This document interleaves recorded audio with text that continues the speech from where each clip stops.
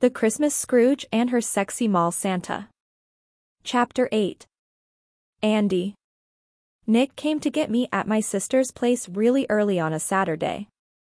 I wasn't amused with being up this early. We have to get ready before the people arrive, he explained. What people? I asked.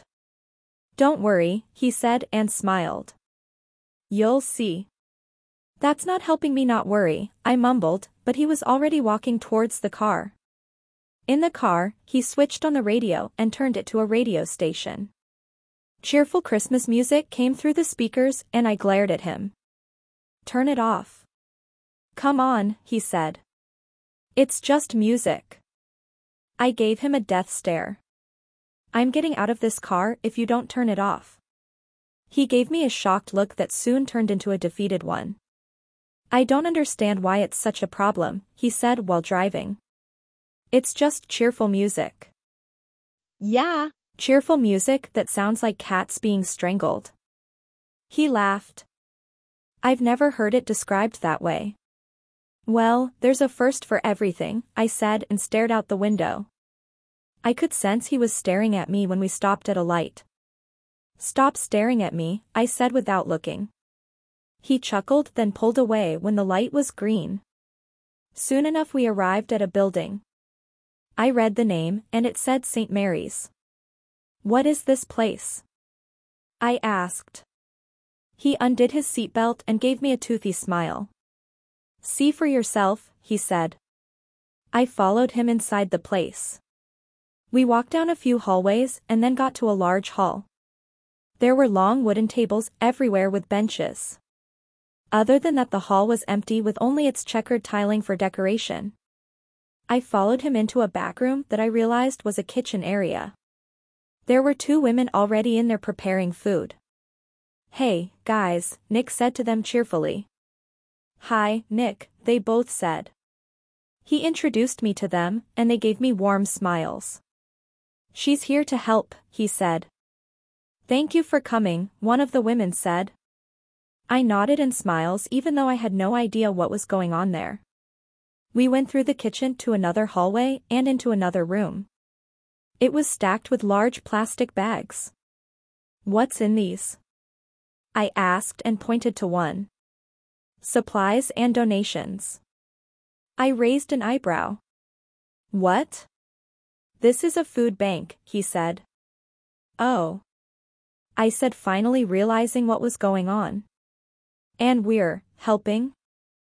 Yeah, he said and nodded. The people are going to arrive in an hour, so we still have time to pack more of the care packages for them. What's in the care packages? One of each of the donations and supplies in these plastic bags. Will it be enough for everyone? I asked. Most likely not, but it's a first come first serve, I'm afraid, he said. Don't they get mad when that happens? We don't usually get any rowdy people. The people that come are just like us, good folks. So they're homeless people? I asked. Yeah, he said. Some of them have been for years, some of them just ended up on the street a few weeks ago. That's horrible. It is, he said with a somber look. We're really lucky not to be in that situation. I nodded. He cheered up again. Come on, I'll show you how to pack these. After an hour of packing, I was all sweaty and tired. We carried all the packages just outside the hall where a man would be guarding them until it was time to give them to the people. We entered the hall, and I saw all the people that were already there and the ones coming inside bit by bit. Their clothes were dirty or torn, and they looked like they hadn't had a bath in months. Some of them had backpacks, others didn't have anything with them, some had wild-looking hair and others looked more tamed but still dirty. I noticed that there were a lot of young kids and young teenagers. I can't believe so many of them are still kids, I said to him. Yeah, the number of kids ending up on the street is insane, he said. It's more common than most of us think. But what about their parents?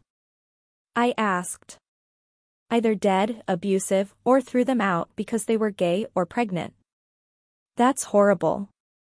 How can someone do something like that? You get bad parents, unfortunately.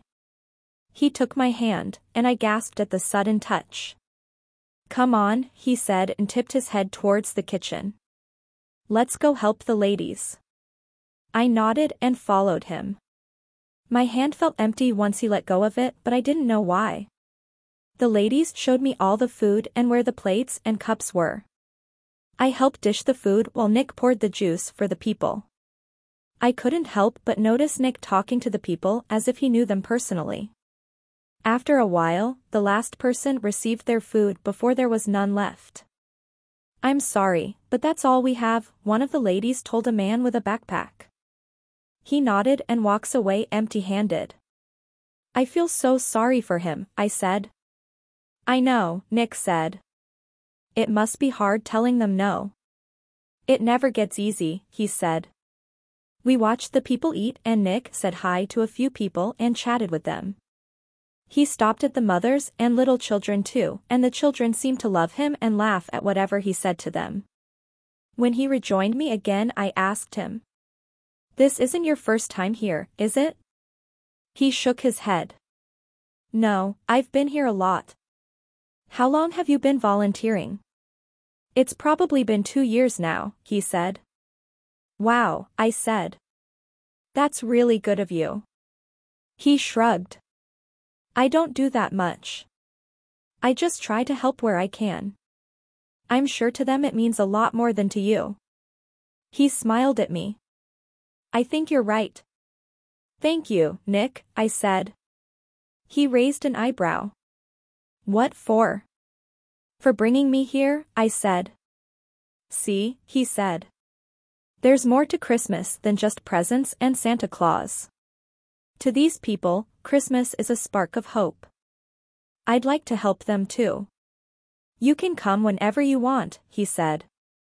I'll come along if you want me to. I smiled at him. I'd like that. We looked at each other for what felt like an eternity until I broke eye contact. He cleared his throat.